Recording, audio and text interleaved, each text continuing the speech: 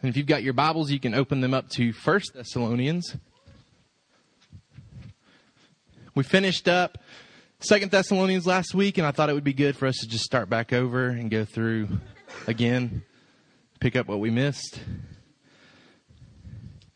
If you didn't get sermon notes last week, because I didn't have them here, I did post those on the city, so if you'd like to print those off, feel free to do so if you want to add those to your other notes.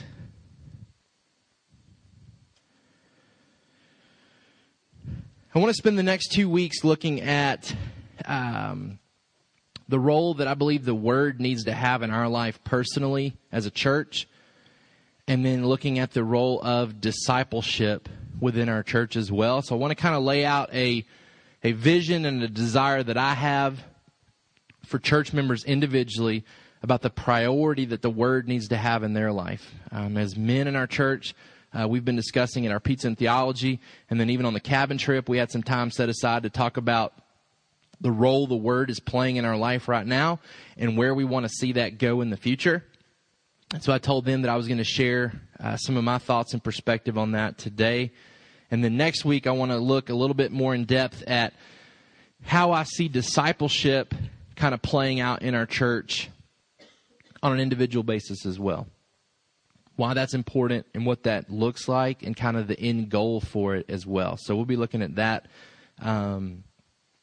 more in depth next week. So this week, more learning on your own. Next week, investing that stuff that you're learning into somebody else. It's kind of where we'll be next week. So we wrapped up 2 Thessalonians last week with Paul's encouragement for those that are doing good not to grow weary, to stay faithful, to stay strong. Told you that it's a reminder to us that when we stop doing what we're supposed to do as Christians, that we run the risk of discouraging people that are trying to be faithful. That there's all kinds of commands and commissions in the New Testament for faithful people to reach out to the unfaithful, to invest in them, to encourage them, to bear their burdens, to lift them up, to pray for them, to go and confront them with sin. But then he gives kind of an encouragement to those faithful. He says, don't grow weary in doing good. And it's a subtle way of reminding those that are in the church not doing what they're supposed to be doing that, hey, when you do those things, you run the risk of discouraging faithful people. Your actions don't just affect you. Your choices to sin don't just affect you. It affects everybody in the church as a family. And you need to understand that as you make choices to sin, you make choices to wander from the faith, to not be where you're supposed to be kind of thing, you run the risk of discouraging those that are trying to be faithful. And so he's reminding them that their actions don't just affect them. Their choices to sin don't just affect them. It affects those that are trying to be faithful as well. Because they've got to stop what they're doing to go help those people. And the more that happens, the more there is a temptation to grow weary in having to do that. So we looked at that last week. We said that part of church discipline, its purpose is to help lead sinners to repentance. So ultimately the gospel can speed ahead. And that ultimately church discipline is meant to help people see consequences for their sin. That God, I believe, uses the church as a means of disciplining people within the church so that they can feel those consequences. As a loving father disciplines his child, the Lord disciplines his children. And I think part of the way he does that is through the local church. And so we said that we do those things. We keep away from the idol. We step away from that. We potentially even remove them from our fellowship so they feel the pressure of what their sin is doing. And then he kind of wraps it up by saying that his desire is for peace within the church. And so it sounds contradictory. Church discipline doesn't sound like it would lead to peace when you're having to confront people with sin and potentially discipline their sin, but that ultimately it's supposed to lead to peace. It's supposed to lead those individuals to repentance so that everything's working in the church the way that it's supposed to. So that's how 2 Thessalonians wrapped up. Today I want to look at how the Word changed the Thessalonians. And what I want to do is to quickly go back through some key verses in 1 and 2 Thessalonians so that we can see how important God's Word was in making this church go from new converts to a church whose witness was sounding forth in that area. They were being faithful with the gospel. They were proclaiming the gospel. Their testimony was going out to other churches. I want us to see how the word was responsible for that. Ultimately, in your notes there, the word was responsible for causing them to believe, and it kept them firm in their faith. It caused them to believe, and then it kept them firm in their faith. If we wanted to kind of wrap it all up for what the word does in the church at Thessalonica, it causes them to believe. Paul brings the gospel, brings God's word to them, and they believe it. They're convicted by it. They put their faith and trust in it. And then it causes them to stay firm in their faith as they're persecuted, as they've got false teachers coming to them, as they've got doubts that arise in their mind. It's God's word that keeps them firm in their faith. Now, what I did yesterday is I just kind of read back through 1st and 2nd Thessalonians and started writing down things that I could see God's word giving to these people. So these are, I'm sure I missed some of them, but these were things that kind of jumped out to me as I read through these two letters one more time, things that I believe God's word clearly gave to this church. The first one is the word gives us salvation. The word gives us salvation. 1 Thessalonians chapter 1, verses 4 and 5. For we know, brothers, loved by God, that he has chosen you because our gospel came to you, not only in word, but also in power and in the Holy Spirit and with full conviction. Paul came, he preached the gospel, they responded to it. They were convicted because the Holy Spirit brought the word to them as well. And they turned in faith to this God. In verse 9, for they themselves report concerning us the kind of reception we had among you, and how you turned to God from idols to serve the living and true God. In 2 Thessalonians chapter 3, verse 1,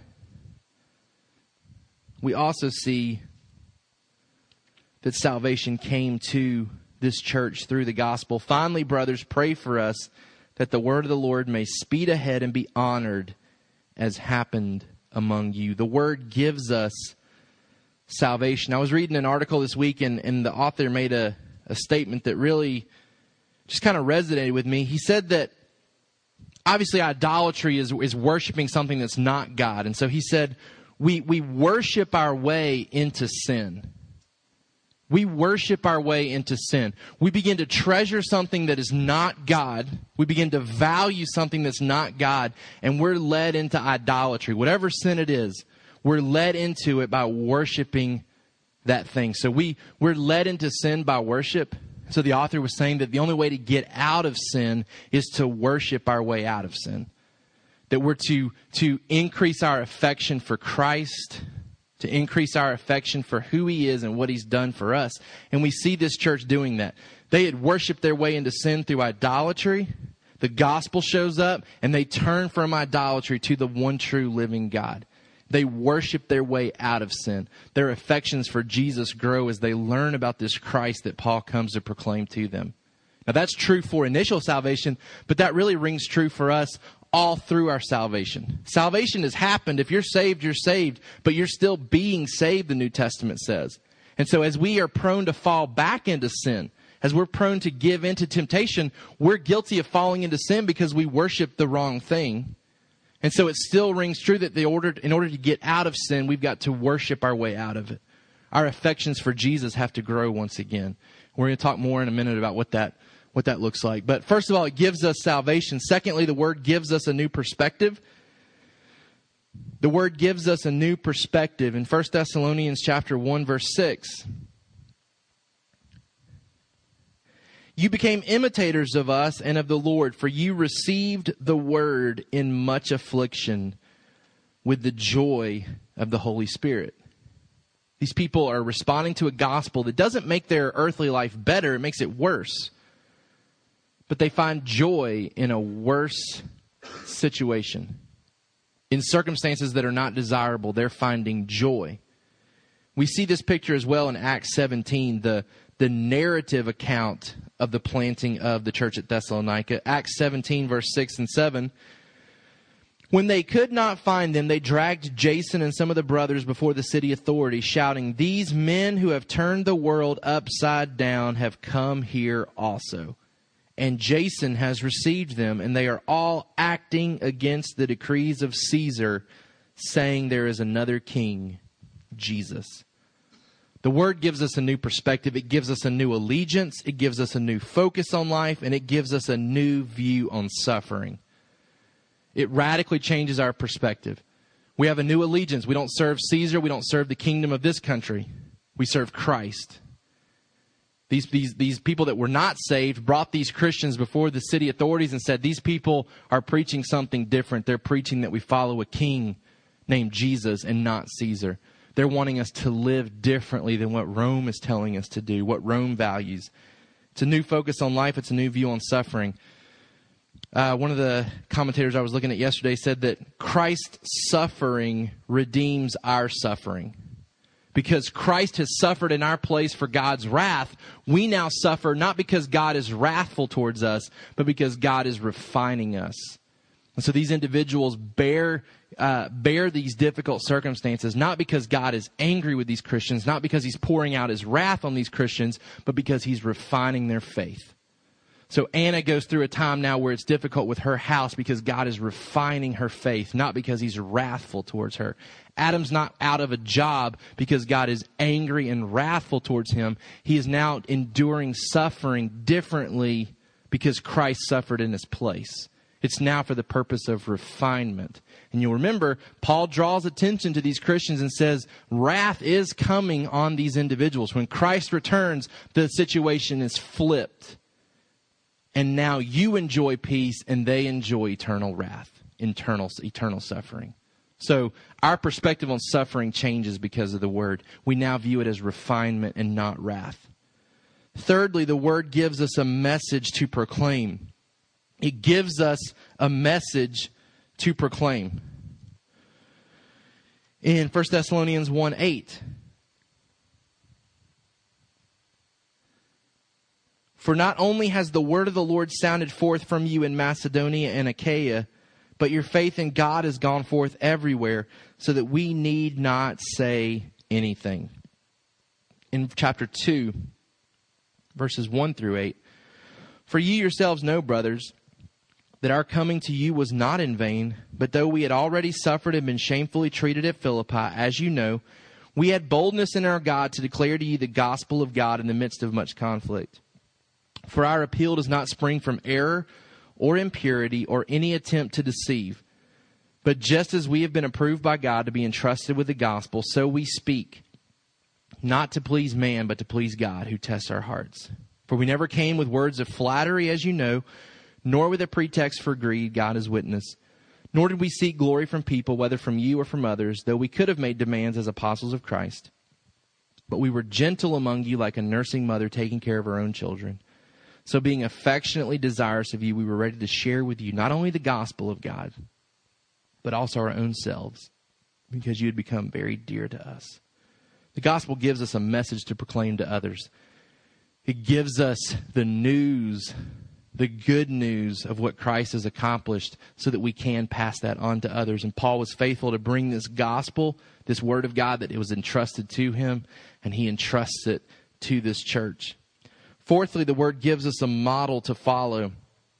It gives us a model to follow. In chapter 2 of 1 Thessalonians, verse 11 and 12, "For you know how, like a father with his children, we exhorted each one of you and encouraged you and charged you to walk in a manner worthy of God, who calls you into his own kingdom and glory." So the gospel doesn't just save us, it gives us instructions for how to live our life now that we follow Christ.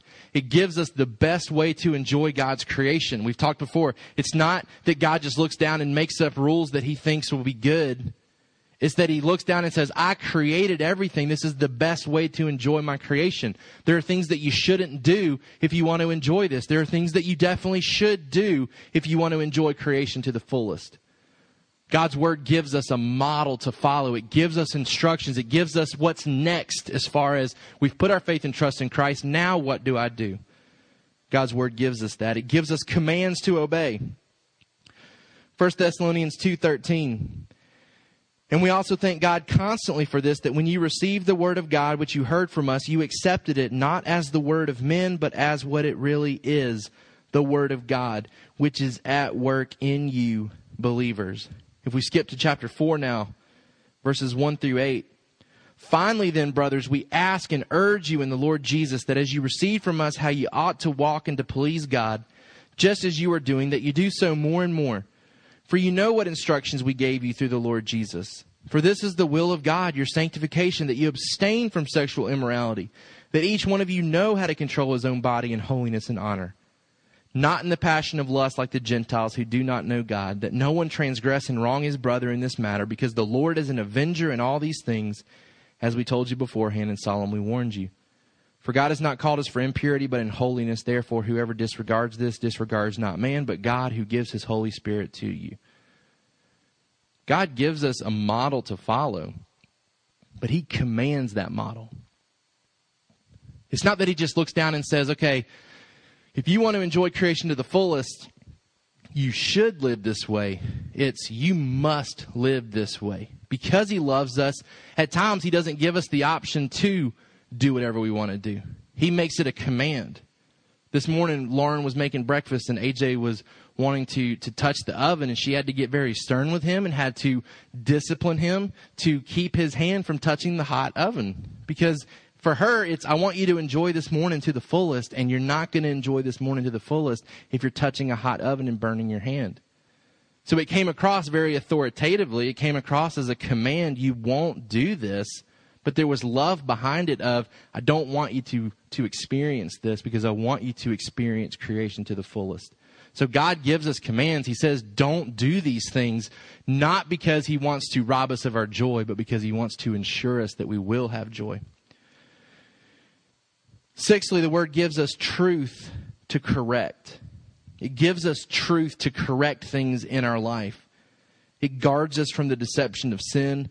It guards us from the deception of false teaching. In chapter 4 of 1 Thessalonians, verses 13 through 18, but we do not want you to be uninformed, brothers, about those who are asleep, that you may not grieve as others do who have no hope. Paul gives them instructions about what the future looks like. He doesn't want them to be uninformed. He doesn't want them to grieve with those that have no hope. He wants the truth of God's word to correct their wrong feelings, to correct their wrong theology, to correct their wrong perspective on the future. So God's word gives us truth to correct things in life. Chapter 5, verses 1 and 2. Now concerning the times and seasons, brothers, you have no need to have anything written to you, for you yourselves are fully aware that the day of the Lord will come like a thief in the night. He's reminding them of the theology they already have to correct wrong assumptions that they're making in their life. Verse 4, but you are not in darkness, brothers, for that day to surprise you like a thief. Verse 11, therefore encourage one another, build one another up just as you are doing with this theology. Encourage each other. You have God's word to correct you, to give you truth about the end. Encourage each other. Correct each other when your perspective on eternity gets off. 2 Thessalonians 2:3. Let no one deceive you in any way, for that day will not come unless the rebellion comes first, and the man of lawlessness is revealed, the son of destruction. God's word gives us truth to protect us from false teaching. Seventhly, the word gives us sanctification and glory. It leads us to sanctification and glory. In 2 Thessalonians 2, verse 13 and 14, we ought always to give thanks to God for you, brothers, beloved by the Lord, because God chose you as the first fruits to be saved through sanctification by the Spirit and belief in the truth, God's word. To this he called you through our gospel, so that you may obtain the glory of our Lord Jesus Christ. It's God's word that leads us into sanctification. It's God's word that leads us into glory. As we hold fast, as we stand firm in the truth of God's word, we persevere in the faith so that on that day when Jesus returns, we are there, we are present, ready to be proclaimed holy and blameless, as Paul talks about. He says, I want to present you as a church holy and blameless. The only way to do that is through God's word. And then eighthly, the word gives us an anchor to hold to. The Word gives us an anchor to hold to. Verse 15 of 2 Thessalonians chapter 2. So then, brothers, stand firm and hold to the traditions that you were taught by us, either by our spoken word or by our letter. Now may our Lord Jesus Christ himself and God our Father, who loved us and gave us eternal comfort and good hope through grace, comfort your hearts and establish them in every good work and word. It's God's word that sees us to the end. The Holy Spirit uses God's word to make us hold fast, stand firm to those traditions that have been passed down by the apostles. God's word saves us. God's word holds us. God's word keeps us firm in the faith. So if we were to assess how God's word changed the Thessalonians, it saved them and it kept them saved. It initially causes them to believe in the gospel, and then it keeps them firm in their faith. It gave them examples to follow. It gave them commands to obey. It gave them a new perspective on life. And they persevered to the end. And by God's grace, the Thessalonians will join us on that glorious day. And we'll be able to dialogue with them about their example that they've set for us as a local church. Application for us: the word will increase your faith, love, and hope if you allow it. The word will increase your faith, love, and hope if you allow it. That's the theme that we saw all through these two letters.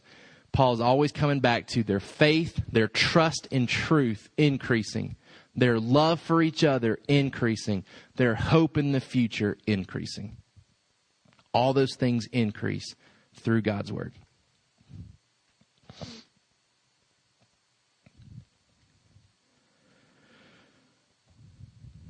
Now I want us to look at kind of some practical application for us. What do we do with God's word in our church? We've seen how it affected the church in Thessalonica. Before we get into what this means for you, let's kind of look at one more segment here on why it's necessary for us to make the word a priority in our life. So number one, why is it necessary to make the word a priority in your life? Why is that necessary? And Tyson sent me an article this week that I thought was interesting about, and I posted it on the Matt 28 site, why the Sunday sermon is not enough to sustain you spiritually. That the Sunday sermon is not enough to grow you in your faith. Now, it plays a role in that. We believe that the proclamation of God's word in a group setting like this is the example given to us in Scripture, that it's commanded, that we should be doing it, and that it does have a role in the growth of the church. But it's not enough to grow you spiritually. The article equated it to like showing up for lectures in a class, but doing no outside work in a college class to help prepare you for the assessments. Just kind of simply showing up, listening to the lecture, not having the textbook, not looking at it, not studying anything, not recapping any of it, and then expecting to be able to succeed in the class. That there's outside work that's necessary if you're going to grow in your faith. So the Sunday sermon's not enough, so the word has to be a priority in our life, and that doesn't just simply mean coming to church on Sunday and hearing the word proclaimed on a Sunday. Some reasons why this is important for us. Number one, it's the tool that God uses to reveal himself to me. It's God's tool for how he wants to reveal himself to you.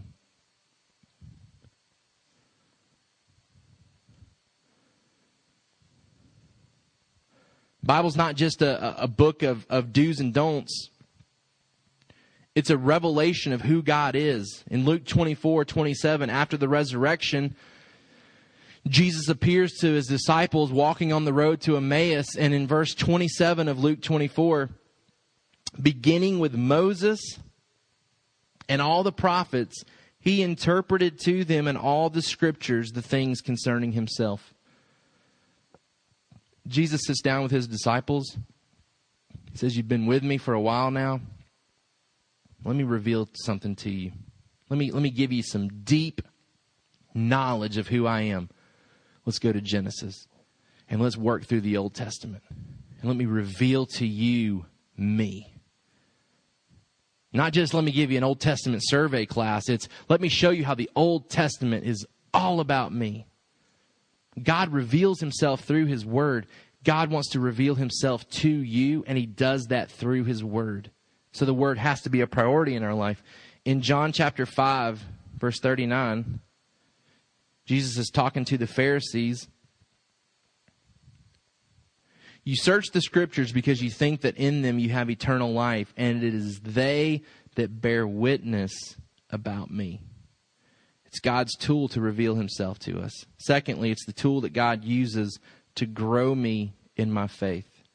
It's the tool that God uses to grow me in my faith. 2 Timothy 3, 16 through 17, all scripture is breathed out by God. It's profitable for teaching, for reproof, for correction, for training in righteousness, that the man of God may be complete, equipped for every good work. God's word grows us in our faith. Third, it's the tool that God uses to guide me in life. Psalm 119 is full of descriptions about how God's word guides us. It helps us in our decision-making process. It helps us to know what God desires for our life. It's where his revealed will for us is. So often we wrestle with decision-making about things that we don't know what to do next, and God has said, look, I've told you what to do through my word. If you're faithful to do that, then the rest will take care of itself. God guides us through his word. And then last, it's a tool that God uses to free and protect me from sin. It's the tool that God uses to free and protect me from sin. Hebrews 4:12. For the word of God is living and active, sharper than any two-edged sword, piercing to the division of soul and of spirit, of joints and of marrow, discerning the thoughts and the intentions of the heart. It frees us from sin. It cuts us loose. And then it fights sin off for us. It protects us from sin. Number 2, what does it mean for the word to be a priority in your life? Now, most people talk about being in God's word from a daily perspective. What does it mean to be faithful in God's word on a daily basis? For me, the way that my mind works is I evaluate my life typically on a weekly basis. Have I been faithful to my family? I evaluate that on a weekly basis. Have I been faithful to my job? I evaluate that on a weekly basis. And so for me, it's more helpful to evaluate what does it mean for me to be faithful in God's word on a weekly basis. And I want us to talk about this a little bit together, and I want to give you some time to think about this. A lot of us grew up in settings where we were told that we're supposed to have a quiet time on a daily basis. And for some of us, we were even in settings where we were told what that was supposed to look like and maybe even how long that was supposed to last. And I know for me, there was a long part of my life where I felt guilty because I wasn't doing what somebody told me my quiet time was supposed to look like. It wasn't lasting long enough. It wasn't producing what it was supposed to produce. I wasn't getting everything in there. I wasn't memorizing scripture every day. I wasn't praying every day. I wasn't doing all these things that I was told a quiet time was supposed to have. And it was supposed to last for X amount of minutes or hours. And so I felt guilty a lot of times thinking, man, I can't keep up with this pace. I can't keep up with what I'm being told I'm supposed to do on a daily basis. And God has freed me from that in my later years now as I've evaluated what it means for me to be faithful in God's word on a weekly basis. And so I want to give you guys just some time to contemplate, not study type thing. Like, you know, I'm not asking like what you do to be in the word. I'm asking, what does it mean if you were to evaluate on a weekly basis, yes, I was faithful in the word this week, or no, I wasn't faithful in the word this week? Because what I don't want us to do as a church is to get so far away from telling you what to do as far as being in the word that we almost leave it so vague as though we don't really care if you're in the word or not. That as leadership of this church, as we shepherd your souls, we have to hold you accountable to being in God's word. But what I want to be very careful is that we don't impose legalistic standards of saying it needs to look like this, it needs to be for this length of time, it needs to be every day, it needs to be at this time of the day. Because I grew up also being told at times, if it ain't happening in the morning, it ain't happening. I don't care if you're having it at night, it's got to start happening in the morning or it doesn't count. And it was like, man, like, why can't it be in the evening? Like, why can't it be like this? Why does it have to be at this time? So I want to be very careful that we don't impose a standard that's not meetable, that only is used to force guilt upon you. But I also don't want to be guilty to where we just kind of leave it abstract and say, just read the word if you got time. Pick it up if you got some free time on your hand, because most of us aren't going to ever have that. And we got real honest a couple of weeks ago at our pizza and theology night, and there was only a few of us there. But, I mean, we just kind of laid it on the table and said, look, if it's not a priority, it's got to start becoming a priority. Because what was being described to me was unacceptable. That this is not okay. Like, as men of our church, if we're going to lead our families, if we're going to lead our wives, lead our children, this is not okay. Like, it's got to be a bigger priority than this. So I want to have you kind of think through, what does it mean for you to be faithful in the Word on a weekly basis?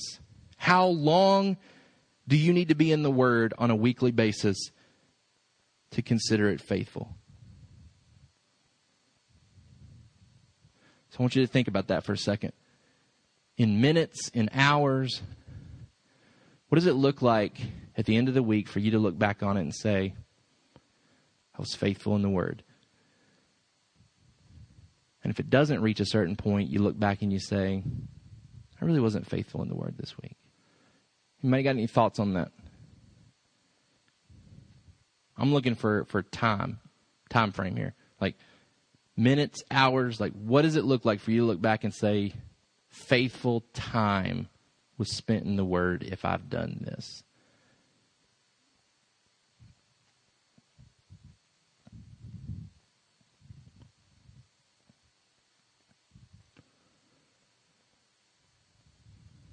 How many for you it's a daily thing? It's got to be daily for you to look back and say, I was faithful. Raise your hand.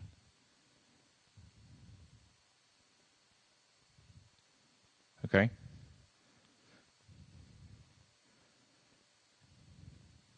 How much time has to be spent in the Word for you to look back and say that was a faithful week in the Word?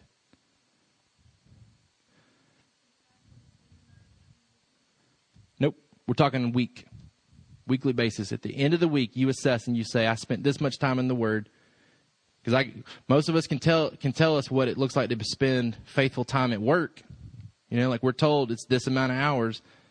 So what does it look like to be faithful in the Word from a time frame on a weekly basis? Yep. So the total is that an hour and a half about? You said 15, maybe Monday, Wednesday, Friday. And then 30 on the other days. An hour and 45 minutes. Okay. Others? Okay. Tyson wanted me to try to use this. I don't know if it works. We'll pretend like it does. He wanted to hear like people's responses. I don't have any I thought you were going. I don't have any indication if that's working. It's not supposed to come through the speakers, I don't think. So Tyson's just hearing you tap, tap, tap, tap, tap. Okay. Other thoughts on what faithful week in the Word looks like from a time standpoint? Yeah. I mean, it doesn't change the way you talk. It doesn't come out loud. It's not like being on a mic. I mean, I think there's true elements to that, but then I think, I think Jesse's point's true. I think most of us would rather watch a movie in 2 hours than watch it over the course of a week, 10 minutes at a time, because I never really am able to get into it and get engrossed in what's going on with it. So I think there's could be truth to both.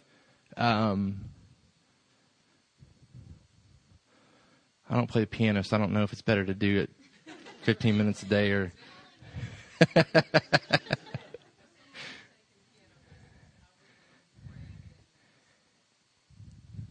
I guess I would say it's definitely better, like if we're talking about memorizing Scripture, to be working on memorization rather than trying to cram it at one time. But if we're talking about studying, retaining, learning, and growing, for me, I know I'm going to learn more if I've got longer time, because I'm going to have time to allow my mind to go and seek to understand something. If I know I've only got 10 minutes to do it, then my mind immediately is thinking, we ain't got time for rabbit trails right now, kind of thing.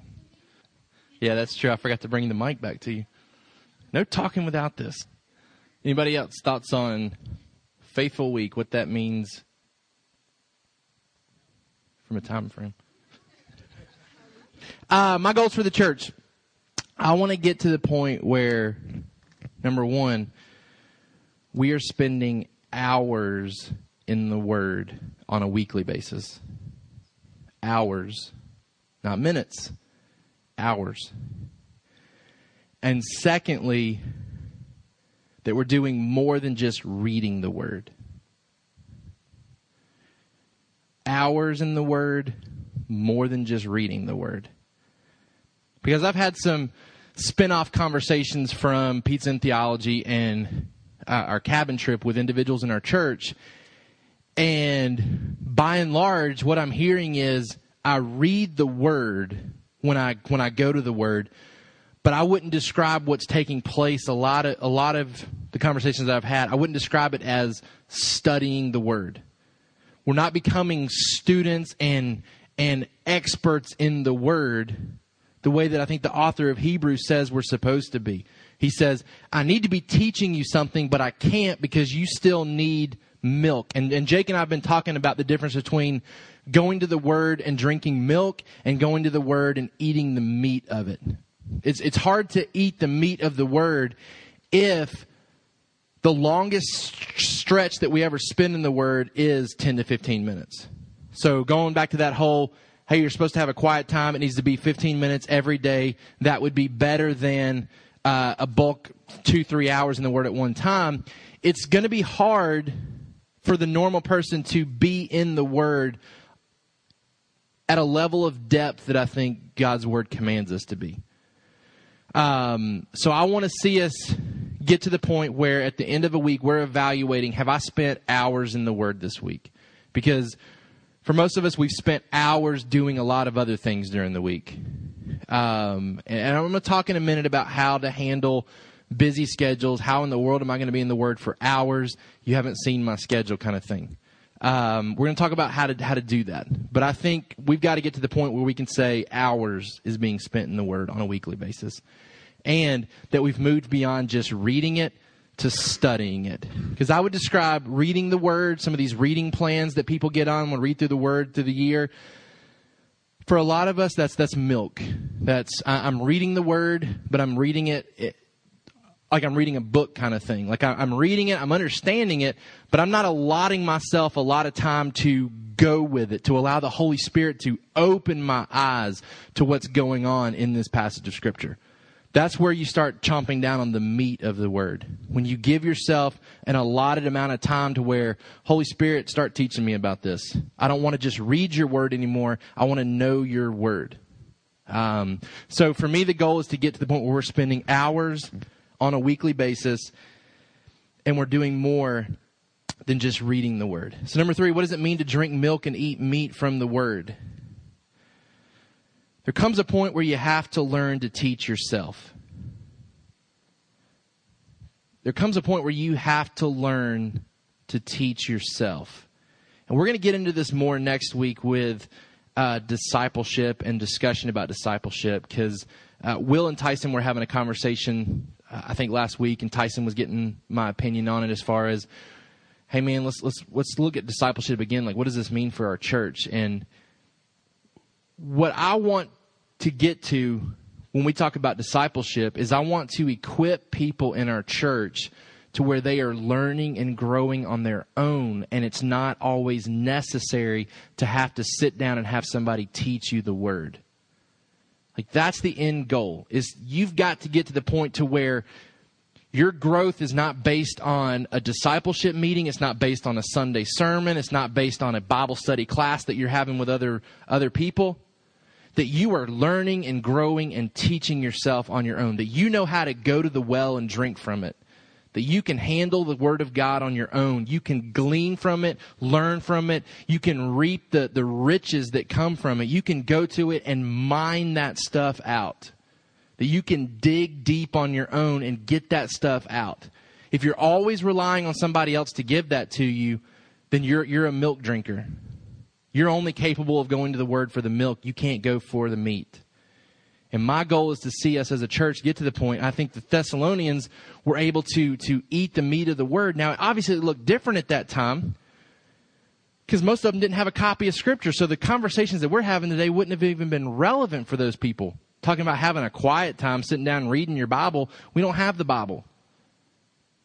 So it looked different for them, obviously. But I don't think we can use whatever they did as our example. Because I think God is going to hold us far more accountable to knowing Him, how He's revealed Himself in His Word. He's going to hold us accountable far more than He held the Thessalonians accountable. It's not going to be, God, I didn't really read my Bible and study it much because I was kind of going off what the Thessalonians probably did. I mean, they didn't have your Bible, so I didn't feel like it was that important to have a weekly time with you. God's going to say, are you kidding me? Like you had resource after resource after resource. You ought to know me in depth. I think we need to evaluate our week based on what has God made available to us and how deep do I know Him based on what He's made available to me. Am I being responsible? All right, in your notes, go deeper. Here's some questions that I think are helpful for you to ask if you're studying Scripture. So we're moving away from reading it, milking it, and we're eating from it. Okay, like we're going to it and we're getting meat from the Word. Some questions that, now I'll be honest with you, I don't write these questions down and like answer these questions every time I sit down and study the Word. What I've discovered is that I answer these questions when I study the Word. I don't do it in a systematic way. Like I don't have a form that I fill out when I do this.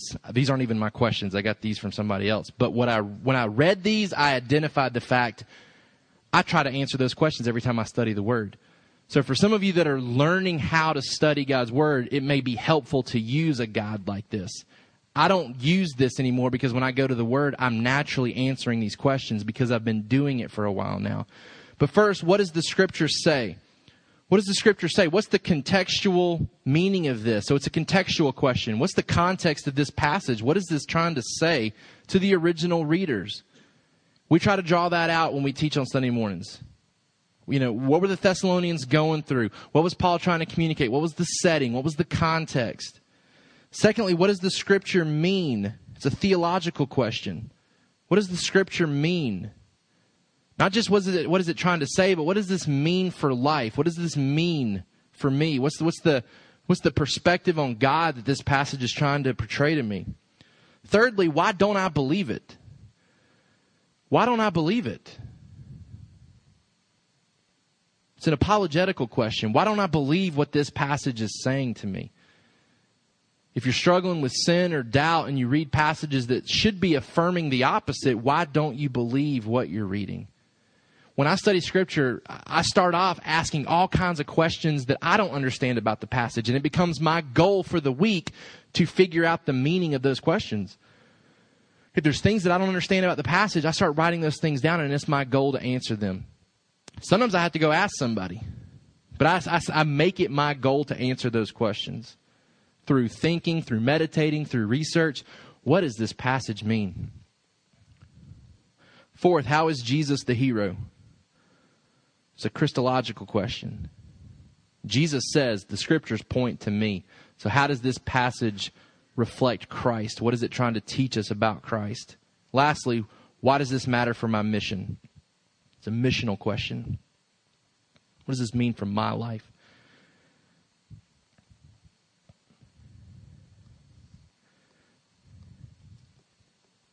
And last in your notes, and this is where we'll wrap up. Why do I set aside a morning for hours in the Word? Now, I want to give you my example for what it means for me to be faithful in the Word on a weekly basis. And I've evaluated this enough to where I'm confident in saying if you are following this example, then you're being faithful in the Word. Because I don't want to share an example that falls short of a standard that God would have for us. So I feel confident that while I can even do more by being in the Word more, that if you're following this example, then as your shepherd, I can say you are being faithful in the Word, you are feasting on the Word. Now, it doesn't mean that you have to follow this example to the fullest to be faithful in the Word, but I just want to give you an example of what this looks like in my life. For me, I'm trying to balance the be in the Word a little bit every day and then be in the Word a lot for at least one day. So just on a weekly basis, this is what it looks like. I know what verses I want to teach on Sunday. So I typically read those verses, and you guys know it's usually not a lot.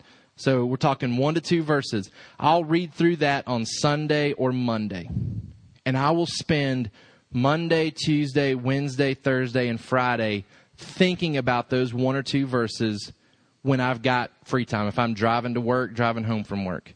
If for some reason I've got time during the day where I'm not teaching, which is rare, then I'll be thinking about those verses. I don't always have my Bible when I'm doing that. It's a short passage, so I can typically remember. I don't have it memorized, but I can typically remember what I read on Sunday or Monday still on Thursday because I'm just thinking about those 1 or 2 verses. And I'm kind of just meditating on it, mulling it over in my head. I'm not at a point in my life where I want to sit down. I want to sit down, but I don't have the ability to sit down and study for 1 to 2 hours every day. I just don't. I've tried the whole get up early in the morning thing, but I already get up at an hour that makes me tired at the end of the day anyways. And for me, I can't afford to get up any earlier because I want to be as energetic as I can be when I come home to be with Lauren and AJ. And it's typically not very energetic as it is right now. So to get up even earlier is going to be a further setback to being engaged with my family when I get home from work. So for me, it's not I've got to be in the Word every day as far as journals open, Bibles open, commentaries are open. But I am thinking about God's Word every day. I'm thinking about the passage that I plan to study in depth on Saturday. So Monday, Tuesday, Wednesday, Thursday, Friday, any free time that I've got, I'm thinking about those 2 verses, those 1 to 2 verses, just kind of mulling them over in my head, thinking through what do I think this means, starting to develop kind of a perspective and understanding for myself, understanding how I'm going to potentially approach it and teaching it to you guys on Sunday. And then on Saturday morning, I've, as best I can, protected Saturday mornings to be in the Word.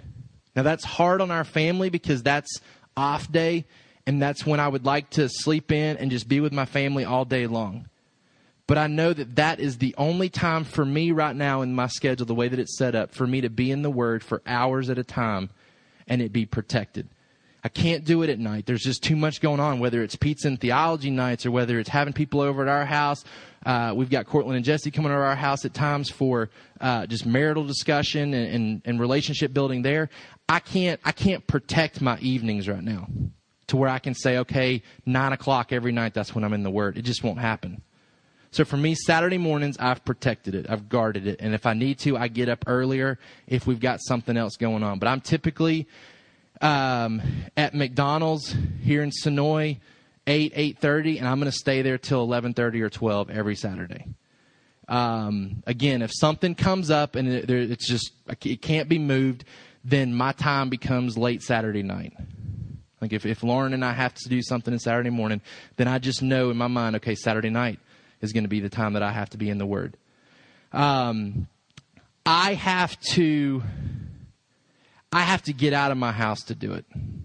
I have discovered that I am too prone to do other things if I don't isolate myself and condition myself to know when I'm in this environment, this is study environment. If I try to do it in the kitchen, then I'm going to inevitably wander to my to-do list and start cutting the grass early, start working in the garage. If I'm at home on a Saturday morning trying to study God's Word, I'm going to inevitably start doing something else. I just know that that's how my mind works. So I've had to remove myself, and I go to McDonald's because McDonald's doesn't have internet, so I'm not tempted to get on the internet and start surfing and commenting on Facebook stuff. Like, it's just a protected place for me. Not only do I have to protect the time, I have to protect the environment. And so I go to McDonald's, and I'm going to be there 3-4 hours every Saturday morning. And that's my time in the Word. Now, I've had daily time reflecting on God's Word all during the week, but that's my time to jump in and go as deep as I can. And I've set aside that time because I want to communicate to my family.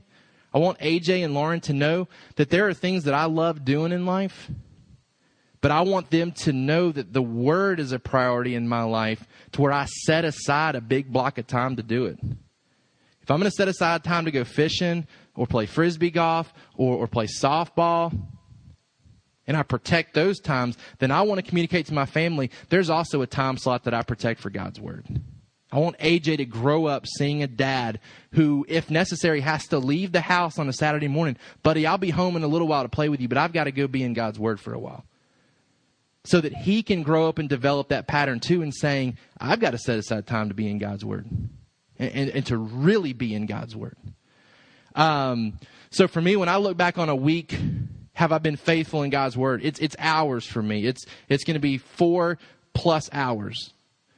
Now, some weeks it's more. I mean, when it's man of lawlessness, I mean, it's Saturday morning and Saturday night to try to figure out what in the world's going on in that passage. But it's going to have to be, for me, at least 4 hours probably. By the time the week is done, I've got to be in the Word for that amount of time. And I want to give you some reasons for that. And I've described some of them to you a little bit, but I want you to see them in God's Word. I think I got this acrostic from John Piper, maybe. Again, this isn't something that is true for me as far as I wrote this down because it was true for me. It was me reading it and saying, yep, that's why I have to do it this way, so that these things are true for me.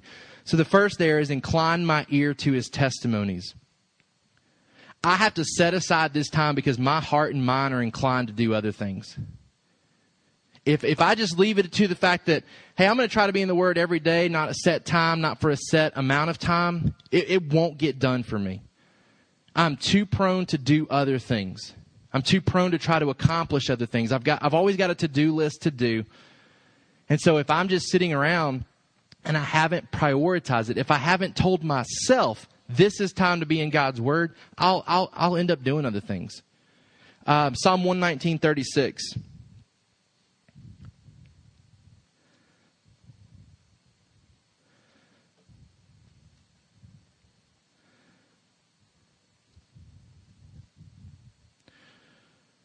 Says, incline my heart to your testimonies and not to selfish gain. My heart's inclined to selfish gain a lot of times. If I don't have a set time to be in God's Word, I will always choose to do other things. I'll be selfish with it. And it won't feel selfish because it'll be family time. It'll be activities with other people in the church. Like, it's not like I'm just sitting around, doing something completely unproductive, just being selfish with my time. But I will always find time to do something else if I don't set aside time to be in God's Word. Secondly, open my eyes to see wonders in His Word. I set aside a morning for hours in the Word because I want Him to open my eyes to see the wonders of His Word. In Psalm 119:18, open my eyes that I may behold wondrous things out of your law. Because here's what it boils down to for me. If I try to spend 15 minutes a day every day and that's my time in the Word, I don't see wondrous things in God's Word. I just don't. 15 minutes isn't long enough for me to be wowed by God's Word. Doesn't mean it's not good. I mean, I drink the glass of milk and it's like, that was refreshing. What a great verse. But I need to set aside time to eat the steak. I need to set aside time for a really good meal. I mean, when you go out to eat at Longhorn, you're going to be there for a little while. You're going to have to wait to sit down to eat. Then you're going to eat it. It's going to take a little while to make that steak right. And then they're going to bring it out to you. You're going to savor it. And by the time you're done, you've been there for an hour and a half eating. I need that time set aside for God's Word. If it's 15 minutes, it's like stopping and going through the drive-thru, eating something real quick. It's gone before you get home kind of thing. It was like, that was good, I didn't really get to savor that for very long. I need to have my eyes opened to the wondrous things that God's word contains. Third, to unite my heart to fear his name. Psalm 86.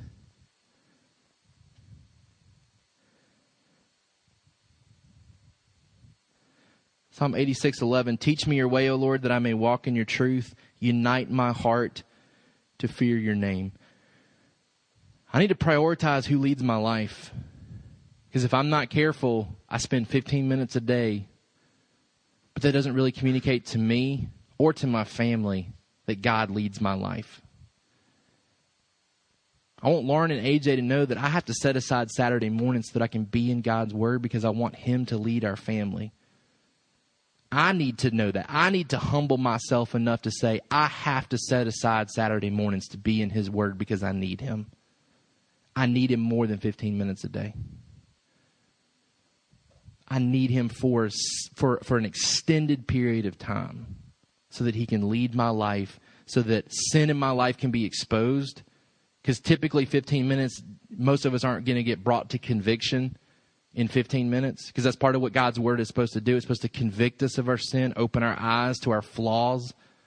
Most of us aren't getting that potentially in 15 minutes. Now, I'm not saying that's not the case for anybody, but I know for me, in my own struggle with pride, I'm not going to sit down in 15 minutes and be exposed to God's word and be fully convicted and ready to repent of my sin. I need that time in McDonald's to be exposed to it. I need to give the Holy Spirit time to work on me, because it may take time for him to get through my pride, to break me down so that I can see where my flaws are. Lastly, to satisfy myself with his steadfast love. Psalm 90:14.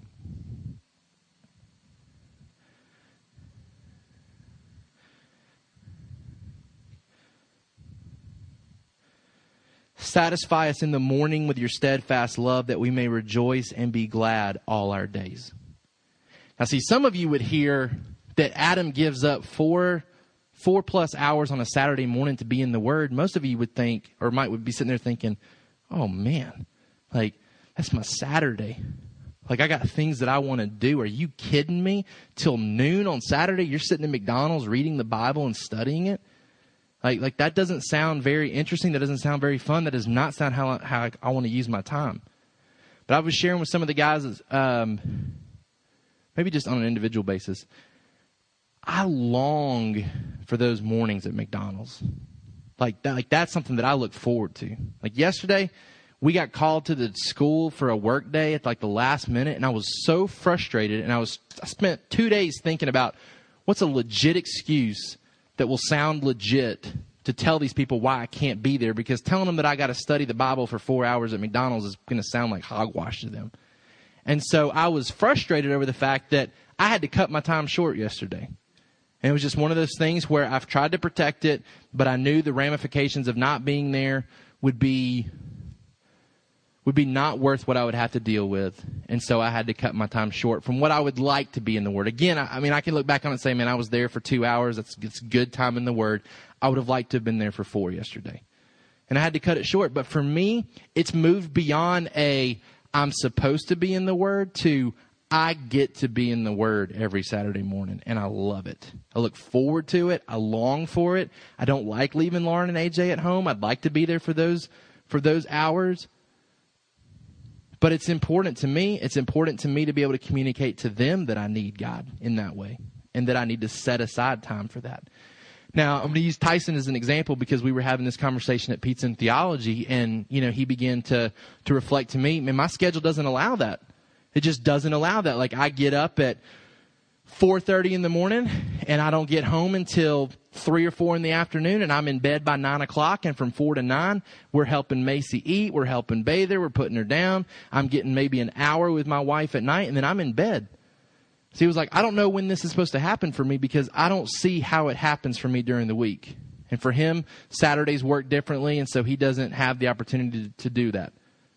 I said, I don't know, Tyson. I said, but what you need to understand is that as a godly man in this church, but even more so as an elder in this church, I got to know that you're spending hours in the Word. It's got to happen. You've got to figure it out. And for him, and he may share this more when he gets to teach, for him it's become Sunday mornings. And he's up at 5 o'clock on Sunday mornings before church, and he's studying God's word for hours at a time because he wants to see the wondrous things that are contained in God's word. It ain't easy to get up at 5 o'clock on a Sunday morning for him and study, I'm sure. But even what I've gotten back from him is that he's looking forward to it on a weekly basis now. That he's starting to get deeper than he ever has in his own personal study in God's word. And it's starting to have an effect on him to where he's longing for it more and more. And that's what I've seen happen for me. In the beginning, getting up on Saturday mornings was frustrating. I got to go prepare a sermon. I wish I was full-time. I wish I had time to do this during the week so I didn't have to give up my Saturday mornings. But it's progressed into, I look forward to Saturday mornings. I want to be in the Word Saturday mornings. I long for it. I long to eat from the Word in that way. So for me, that's the example that I'm setting for you guys. I want you to be in the Word for hours in a week. Not every day, but for a week. For you to evaluate, when is a time in my schedule during the week that I could carve out 1 hour, 2 hours, and just say, God, teach me the wondrous things. Maybe it's late at night one night. Maybe it's a Monday night. Put the kids down. We're up late. I'm gonna sit at my table and I'm gonna study God's word for an hour or two tonight. Maybe it's early morning. Maybe it's during the middle of the day. I don't know what each individual's schedule is. That's why I can't impose some legalistic standard of it needs to be this way. Because Tyson and Adam McLeod aren't functioning if they have to do theirs in the mornings for 30 minutes. I mean, they can't do it. They can't get up any earlier. But both of them have found time in their schedule to carve out to be in the Word. And I want to challenge you guys to do the same. To be in the Word for hours. Not from a legalistic standpoint, but because you want to see the things that God has for you. And it's going to take potentially hours for that to happen. But also having those 10 to 15 minute times during the day throughout the week where you are just kind of drinking from God's Word a little bit at a time. But not trusting for that to sustain you. To say, I'm going to be in the Word. And it's going to be hours. Questions or thoughts on that before we close? And some of you don't have the ability to remove yourself. So, you have to fight the temptation to do laundry and do those other things. For me, I'm not good at fighting those temptations. That's why I have to leave. Because if I stay in my house, I'll do those things. Because my mind works in the way of, if I can get all those things done, then I can really focus. But having those things kind of looming over me makes me not focus because it's like, man, I need to be doing those things. And so it's been really cool to see how God's worked in this because he's really conditioned my mind. When I'm at McDonald's, I don't think about leaving early to go home and do those things. I've really been able to train myself to know this is what I do in this environment. I study freely. I don't have schedule stuff imposing upon me to where I have to leave early kind of thing, except for, like when work days get scheduled at the last minute.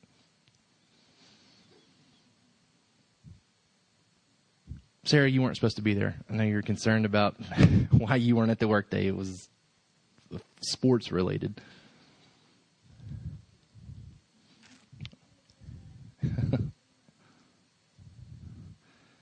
All right, well, I'm going to close this out in prayer. Again, next week we're going to be talking about being in the Word this way so that we can then teach other people what we're learning in the Word. So we'll kind of tie this in with next week's stuff as well. We're going to be talking about, I want to give you some good examples for what to start doing with a new believer. Because as we pray through this salvation list and people start hopefully getting saved, or as God potentially brings young believers into your life, where do you start with them? What should I be doing with them? I want to give you some guidelines for this is what I would do with a new believer kind of thing. Get them started and then allowing some freedom then to then kind of go in different directions based on who they are. So we'll be talking about that some next week. Kyle, prayer request?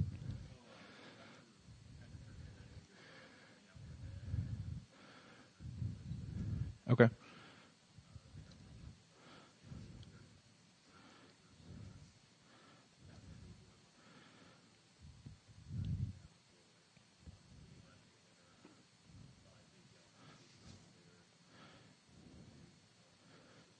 Okay.